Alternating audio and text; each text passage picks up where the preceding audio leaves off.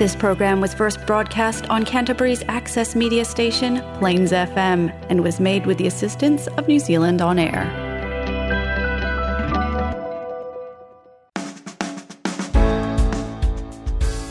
Kia ora and welcome to Garden of Sound, brought to you by the Nephalist. I'm Ian Turner and my guest this week is Josh Braden. But first, if you enjoy today's show, I'd love for you to subscribe. Head to gardenofsound.nz and right there on the front page are subscription links to your favourite podcast providers. And over on the podcast page, you'll find all 160-odd Garden of Sound shows from the past 4 years, celebrating the music of Canterbury and further afield. Today, it's a local lad, Josh Braden, frontman and instigator-in-chief of post-alternative Sonic Highwaymen, No Broadcast. Out today is their third studio album, Lie in Orbit.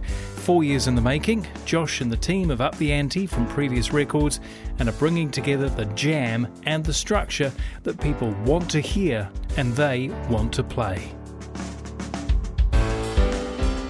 This is the Garden of Sound interview with Josh Braden on Plains FM 96.9.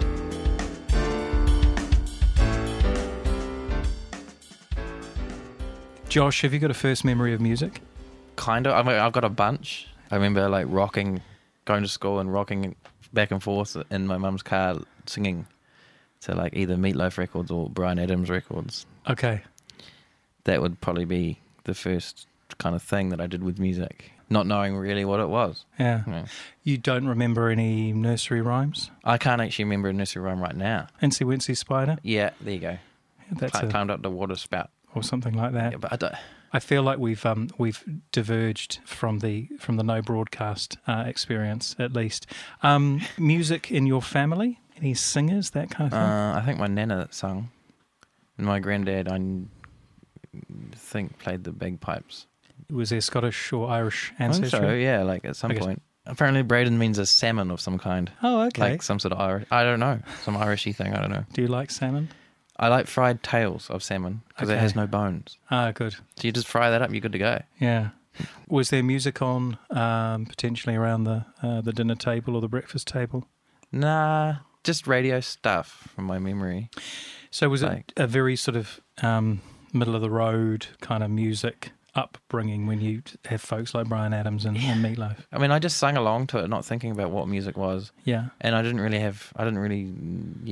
wasn't really on my brain. I just sort of sung it. Like even before 10, my whole life wasn't going to be about music at all. It was going to be about joining the army and becoming a gunsmith. That's what I wanted to do. Okay. That's what I wanted to do. Explain gunsmith. Make guns, fix guns. Yep. Repair, maintain guns. And has that sort of carried through to your adult? Okay. No, when I got 10 is when that ended. Okay. Yeah. What was there a sudden event? I got given a guitar. So it was a case of guitars for guns. Yeah, the ratio changed. And they got more guitar, and as I learned more things, it just grew from there, and it sort of became an addiction. I just wanted to play all the time and just lived in the music room at school and yeah. So what kind of guitar are we talking about? Oh, first guitar. A Cataluna, okay, I believe. Yeah. Like a 3/4 thing. Yep. With like the action like this high off. Real high. And my fingers got strong. Crappy guitar. Then I got given a 12-string. Yep. Not too long after that, yeah. And that was even worse. Okay. Yeah. What about musical instruction? At least you're spending all the time in the music room. At least. Yeah, that was Teachers? a bit of a downer because why? Well, I was left-handed. Yeah. I am left-handed. No, I play guitar left-handed, and there was a little bit of a teething process. And for the first 6 months, I had to play right-handed. Sorry, and then I couldn't do anything. I was the worst. I never got better and never progressed. And I was like, this sucks. But I'm left-handed, so I took it on myself to change the strings around. And I did that and kind of could play everything that I had been learning for the last 6 months, and kind of instantly in a way. Didn't have the calluses. Teachers didn't like that. So you taking some initiative.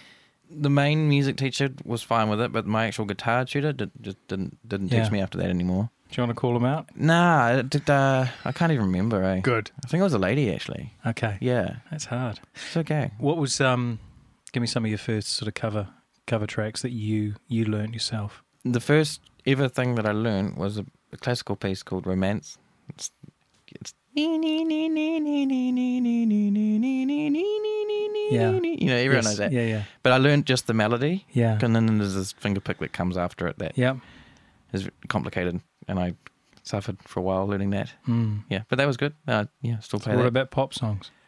What was the first song I learned? So this would have been this is like 90 something. Did you ever learn to play Desire? Yep, it's 3 chords. Pretty good. Yep. And the Edge's guitar sound is a big influence on what I do with delays Yep. and reverbs and spatially affecting sound, basically. Tell me about the first band experience. Yeah, it was jamming with like-minded people at school after a few years, and I think I had a friend who started playing because he just started playing the bass or guitar or something. Oh no, he was playing piano. Yep. At the start, and we became really good friends, and then he sort of played the bass and guitar and piano at that point. Yep. And we would just jam over things. At that stage, I was getting into Radiohead quite a lot. Okay, so OK Computer 1997 or there. That's when that came out. Yep. So that that riff is still repeating in my head every minute. It's just constantly there, and so we played lots of that, or tried to learn lots of that stuff, and Oasis songs. Still brilliant in a way, like tracks like Champagne Supernova. It was off their first record we were into. Definitely, maybe. Yeah, all that stuff. Yeah, and some U2 stuff. I was just trying to figure out how the Edge made all those noises. So there was those 3 influences, kind of. Yep. And we'd play over stuff. It's very much that side of the Atlantic. That was basically it, and it was just music room, jamming over that, playing that riff, and then a song kind of emerged with the first one out of those. Yeah. And we formed a band and went to the Rock Quests. Okay, what was that first band called? Damn. Great name. Yeah, Damn. We'll call it Damn. But there was Cyanosia, I think that was a band name after Damn. Wow. And Dismembered Heads. Okay. Because of Radiohead. Trying to... cheesy. Yeah. And just stuff like that. But then the working title that came like a few years later was Enthusiac, and that stayed for a while. Yeah. Continued to do that and played Rock Quests and stuff. It is time for some music, and you have pre-selected some tunes. Can I presume it will be Radiohead? Sure. Okay, cool. And the song that you have selected today is... I think it's Paranoid Android, right? It is. Yeah, so it's got that riff. It's a great song. Let's have a listen. Nice.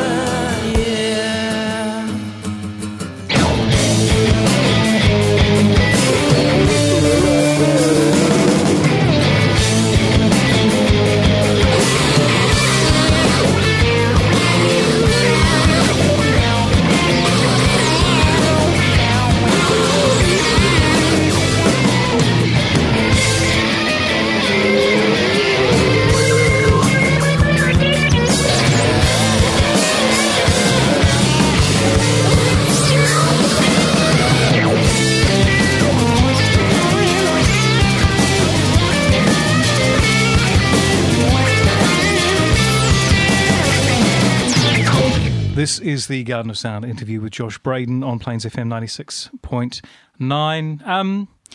What was the first big gig you got along to?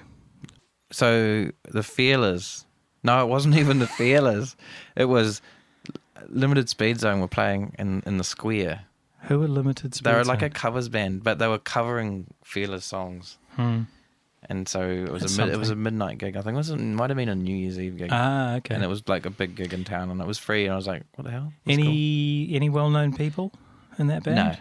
But that was the first kind of like, oh, hello, kind of gig. What really took you with the performance or the sound? It was the song, and like the feel is like that first record's kind of good in a way, kind of great production. Yeah, and so they played. The covers band covered a really good version of that Pressure Man. Pressure Man. Yeah. Take the hammer. Yeah. So they did that, and I was like, well, that's kind of impressive. Yep. So that was kind of exciting. I think that was like, and I seen the band live. I was going to say that. Yeah, like well, I almost put them in kind of like Virgin and Creed territory. Yeah, but they were good. They were a good live band. Yep. I think I had a free ticket. Yeah, and just went along. It was good. Yeah. What else did I see? Jacob was I wasn't even allowed in. They played at the Ducks. They're a band from Napier or Hastings area, and they're awesome. Yeah. Amazing. Yeah, and I was just like blown away, checking them out from the back, like looking at the window because I wasn't allowed in. I didn't have an ID or anything. Yeah. So it was good. That was one of my first. It was in the rain too. I remember. So you're a Christchurch person. Yeah. Yeah. Any other memories, sort of growing up, music scene? Maybe when you're legal and you can get in. Yeah. We started playing kind of around town. We were trying to find gigs and stuff. We didn't really know how to do it or what. We were so novice and not on this in the know of what straight. We thought we had to take our own PA system and stuff like that. So we had this little one, but then we turn up and there's this in rigging. I'm like, and we were supposed to be there earlier to have sound check. Sound man's gone. That kind of stuff. How is a young band supposed to know this stuff when nobody's around to tell them? I think venues have changed kind of now. Yeah. Maybe not. I don't know. Maybe we just weren't in the know. Maybe we were just thought what we knew. We thought we knew what we were doing, but obviously we didn't. Interesting, eh? So who was in the first iteration of what became No Broadcast? So we had Arno. He was my friend who played the bass, guitar. He ended up playing guitar and keys, and then we had our friend that we met, Louise, who played the bass, and we had the drummer called Chris playing the drums. Yep. And that was the first sort of inkling, kind of like, well, this is cool. And I'd take songs to them and sort of so that was fun, and that's what got us to that unit got us to whatever RockQuest thing up in Wellington and to the finals and whatever. Mm-hmm. And then that got us enough money to fund a sort of an EP that came out, and we called that In the Queue. We did like a small pressing of CDs and whatnot around town. Yeah. Musically, it wasn't so much about Radiohead anymore, and that kind of sound, it started to change after seeing Jacob. I started to look at kind of bands like that, and I that's where I found lots of other good things, like HDU from Dunedin. Mm-hmm. Amazing, like huge influence on loops and delays and distortions and just building walls and textures of sound. Yeah.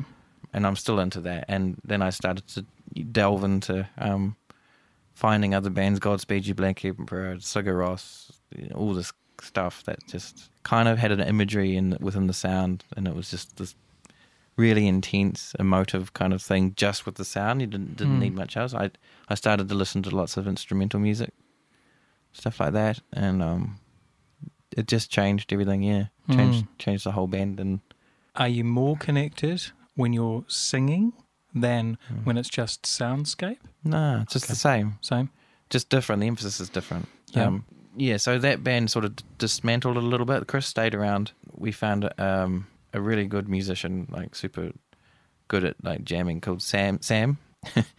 Yeah, he's awesome. He's an amazing musician, man, and he's the bass player in T54. What came and but we used to just sit in a garage and just jam, and the emotion that would come out of the chemistry that would just from jamming and was great. And a lot of our first, the next EP we did was sort of like a collab of just that chemistry sort of fused into a structure in a way. Mm. I mean, and we started playing live without any songs. We just sort of, well, we would have a couple, but then we'd jam, and that would be the thing. Yeah. How did that go down? Well, we enjoyed it. Yeah. Where were you playing? Places like Media Club. Okay. Those are the days. Yeah, the Media Club, the Jet Set Lounge. Yep. We were pretty nervous when we got a gig at the Ducks because that was, the place to play. Yep. We had a set sort of sorted by then, kind of like we had songs. Yeah. By then. Yeah. And Marcus actually was doing this. Marcus Winstanley, he's like a sound dude. Actually recorded that gig, and we were like, "Whoa, this is." When was the last time you listened to that? I don't even know if I have it anymore. Oh wow. Yeah, but Sam will have it. He like looks after that kind of stuff. Yeah. So we could probably dig that up. Yeah. But it was great. I was like, "Wow, this is cool." What's the best gig you've ever played? Eventually, like recently, but later on, like 2015, we supported Jacob on their tour. They did of New Zealand, and we did the Christchurch and Dunedin support slots. They were pretty good, like a big sort of an honour to do that. We did Beast. We've supported Beast Wars on their tour. That was pretty good. Slightly harder edge to your stuff. It was strange. It was, but it worked. It was, crowd was into it. Yeah, so we've done them. We've supported them twice actually. Yeah. We supported Bauhaus, kind of goth-ish, rocky kind of stuff. Not just the font or the movement. Yeah. Yeah. Even some of those earlier gigs where there's no one there and we were just in the zone. Yep. They were good. Yeah. Like we used to play at the Wonder Bar all the time. It's no one. Yeah, they were some really good gigs for us because we were out of the rehearsal room. And so who are you doing it for? You doing it for Josh? At the time, it was just fun. Yeah. And there wasn't really much else to do. Yeah. Or that I wanted to do. Yeah. And it seemed like Sam was in that boat as well. Yeah. We'd just listen to music and jam stuff, and that was it, and didn't really give it much thought. Chartfest, played Chartfest. That was good. That was kind of like at the town hall, but not in the big room. But yeah. I was like, wow, cool. Yeah. That was good. I actually fainted at that gig holding a note too long. Nice. We've all been there. Yeah. That's commitment. Got to commit. Yeah. It's all character building. It is. It is time for some music. Okay. And I do ask for a favourite track. And I'm unsure whether you're going to come out with Mars Volta or Sigur Rós. I think Sigur Rós. Yep.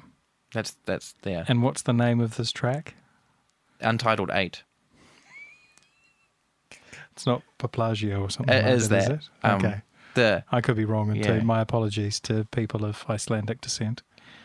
It's this album is really good because it has that untitled aspect to it, because none of the album has words on it of any kind. Yeah. And the singing on it, none of it's in English Yep. or Icelandic. That's amazing. So that's why they've got that, which I thought was amazing. Like if there's anything on it, it's got brackets on it. So anything within the brackets is up to your interpretation. Okay. Kind of thing. Yeah. Super cool. Cool concept. Sigur Rós. Yeah.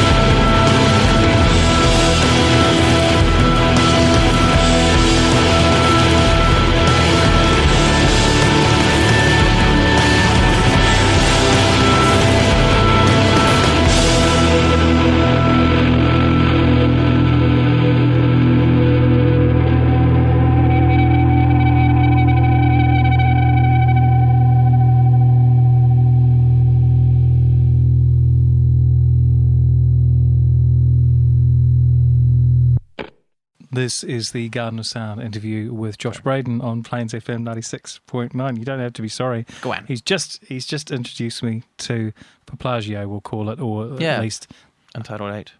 Wow, that's huge. I was picking up some Tool vibes In there? Yeah. Probably. Yeah. No doubt, right? Yeah. That was 2002. That record came out. I can't remember. I don't know when Tool did their stuff. Tell me about the collective feel. Tell me about not playing with a set form of people in no broadcast. Oh, that's a recent development. Yeah. Well, it's just people are busy, and you're happy with that? What's your ideal? Jamming is there's two desired outcomes. Yeah. There's like a unit of people like that love to like get in a room and jam, and that's good. But then there's like whatever comes of that or can manifest out of that material can be formed into songs or structures or whatever, is good too. This amalgamation of the both would be ideal, you know. So who plays on the new record? Well, on the new record we've got Thomas. Yes. He's the drummer. Yes, and one day I'll get you, Tom. Yeah. I'll get you. Oh, you get him in? Yeah. One day. Yeah. Who else? We've got Tom Harris who plays some keys. We've got Steve Lane who plays some cello. Yep. We've got Matthias who lives in Melbourne who plays synth. Yep. Throughout the record. Yep. We've got K-Dog who played some bass. That's and Kieran. K-Dog, yes, Kieran. He's just K-Dog. Yeah. Played some Christened bass. at birth.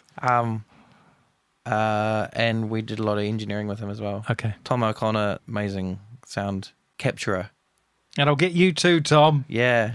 It's all the Toms that I need to get. Yeah. He's good, man. Yeah. And, What did Tom bring to you? he bought a mixing desk into my work. Is that it? He just bought the mixing desk. And a bunch of nice gear, microphones and stuff. And what about his talent? What about his... Oh, totally. Yeah? Yeah. We captured some good drums. Did he improve anything performance-wise or make any suggestions, or wasn't that kind of gig? I think the structures and the parts for the drums were written like pretty already honed out.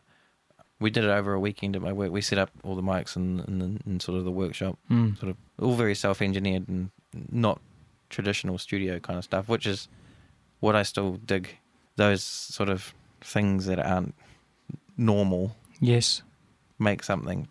Yep. I think. And so sort of that's what we tried to do, still try to do, yeah. What's the name of the new album? Lie in Orbit. Lie in Orbit. And where does that come from? Or what does that mean? Could be considered a concept album, kind of. The lyrics kind of speak of this.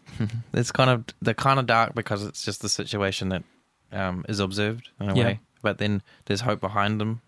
It's sort of like the idea of duality and stuff like that, sort of hinting at duality and concepts of human sort of habits that have been throughout humanity for eons. Just sort of like self-limiting beliefs that we all sort of have as a collective that sort of dictate and sort of sway the way society is made. Yeah. Sort of holding us back from true potential. That's sort of what the album is about. Yeah. And the music and stuff like that. And Lying in Orbit is you're stuck in that orbit of that mind-habituated self collectively. That's kind of what it's kind of hints at. Is this your, because I'm looking for, black and white here, obviously. Is this your best album? What? No, I think the next one is, to be honest. Will it always be the next one? No. Why? Okay, so you've got something else brewing. Yeah. So forget about this one. Probably. Okay. Yeah. No. This one's just, like as soon as this finished, different sound, completely different thing. Songs just sort of came instead of jams or whatever, because, I moved house situation and I started playing a lot more acoustic guitar and picking up more acoustic guitar oriented gigs. Yeah. So the focus changed from big loops. Interesting. So this is the new stuff. We could talk about this later or whatever, but that's a new development. So that What's the track that we're going to hear very shortly? It's a title track called Lie in Orbit, I believe. Lie in Orbit or Lying in Orbit? I think Lie in Orbit. Okay. See, that's the debate. Then that's the constant saga that don't know what to put on the album artwork, but we've done it now, so whatever. Oh, It's okay. it's all right. People will get into it. It's quite good. It's just a word, right? This is Lion Orbit. Yes. From Lion Orbit. Yeah. From No Broadcast.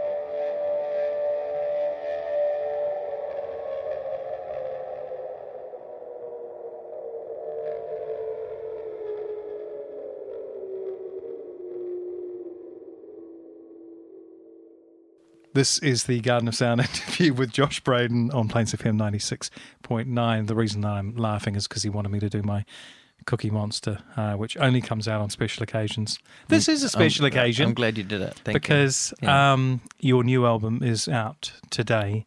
Yeah, well, yeah. 8 tracks of audio. We're in the future, goodness, man. We are in the future. Yeah, holy hell. No, it's all happening right now. Yeah. We're right there. I was like, whoa, really? There's a duality. No, it's all good. That's what the album's about. It's about duality. Amazing. Oh, let's hope nothing untoward happens synchronicity between again. Now. Yeah, right. And now. What's on the horizon outside of Josh Goes Acoustic? What else do you want to do? Once the world opens up, do you want to travel? Only if it's music related. Cool. Yeah, I think. Yeah, I often go places and I'm like, damn, I want to play here. And when you're just traveling for just for traveling. No reason. Like, yeah, I'm a kind of like when it comes to music and traveling, I'm a utilitarian.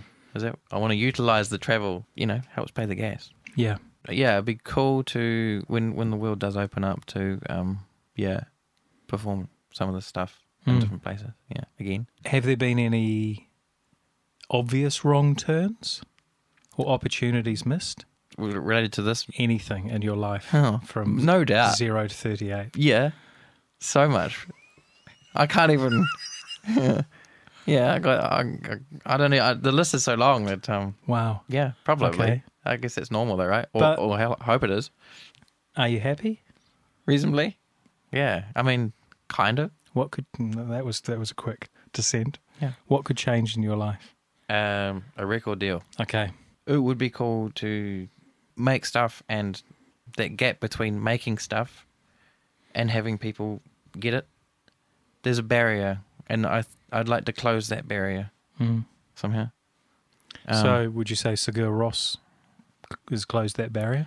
Oh, totally. Yeah, they sell lots of. They have a good relationship community with their fans and stuff. Who in New Zealand is doing what you want to do and doing it well? It's a weird thing to sum up what success is and how you're going to feel happy within whatever you create as a success. It's sort of like when I was a kid, to have a room full of musical gear was a dream. That dream came true probably like 20 years ago. Am I happy? No, because as soon as you get that goal, you're on to the next one. And kind of what this album's about is not being present with what you have and what you and being in line with who you are and where you want to get or not to get, because there's nowhere to get as well. It's it's contradictory, but it's kind of a statement of a crazy person's head. I don't know. Yeah. Or at least a person who thinks. So success, I don't know what success is, like, really. And I don't really feel the need to gravitate. I just want to really figure out what to do to bridge that gap between music that is created and how fans get it. Like, so with that physical, there used to be CDs and vinyls and stuff like that. With the Spotify, that's it's opened up. It's like finding music's like trying to find a needle in a haystack. It's real hard to do. So I'm trying to figure out a way to make a physical sort of tangible product again and get that across to people in a way. So we released a coffee last year and it had the download code on it. So there's that physical thing, and it's reusable in many ways. Whereas a CD, you just put it on. I don't know. And then we did a T-shirt recently with the download code on the album. Next question. I was going to say maybe a rug. Wow. Could do. So you just live in people's living rooms, just you trapped. Oh, there you go. I think we've gone over time. To be perfectly honest, we were going to play some Mars Volta. Yeah. And I don't think we've actually got time to play the last song today. That's okay. That's a bit shit, isn't it? That's okay. Yeah? Yeah. It's a different show. Just listen to Mars Volta some other time. Exactly. Deloused in the Comatorium. What was the last the last track on the album, I think? It's Take the Veil, That's the one. Serpentaxt. Amazing group. And also, it would be somewhat remiss of me. We talked off air about a successor for Taylor Hawkins. Who would you like to see playing with the Foos? Maybe that's actually, it is a bit too soon. Is it too soon? Yeah. Maybe it is. All right. Nah. Okay. Nah. It's not. No, All it's not. I think it's all Josh good, right? Josh told me it was all I right. think it's okay, but it's hard to know, isn't it? It is. It's real difficult hard to unless know. you put it out there and see. It's I'm just wondering who's gonna If you're a pick big who's Foos gonna fan. who's gonna pick up the sticks. Anyway, I let really us know. like John Theodore's drumming. He's the drummer in the Mars Volta, actually. Really? But now he drums in Queens of the Stone Age. Of course. He's He super was good. A bit like that. Super good. Yeah. Yeah. He'd Cool. be good. Yeah. If he was available. He's very Bonham-y, which is, got those Bonham-y. linear triplet fills down. Yeah. Yeah. But going all over. Oh, he's Oh, good. we've done it. Josh, it's been amazing to have you on the show. Thank you so much Thanks for being having me. here. Yeah. Thank you. Lovely. Thanks for joining me today on Garden of Sound, and thanks to Josh Braden for indulging me in what I can only call one of my loosest yet most enjoyable chats. If you want to hear all of Lion Orbit and check out some of the other artists we talked about today, head to gardenofsound.nz and click on Josh's photo. Next week, I talk to Sam and Anton, the strings section of the Snake Behaviour, about their upcoming recordings and why heavy is good. I'm Ian Turner, and this has been Garden of Sound. Until next week, keep well, keep listening, and keep playing. Inohora. All my life I've been searching for something. Something never comes, never leads to nothing. Nothing satisfies, but I'm getting closer to the prize at the end of the rope. All night long I dream of the day when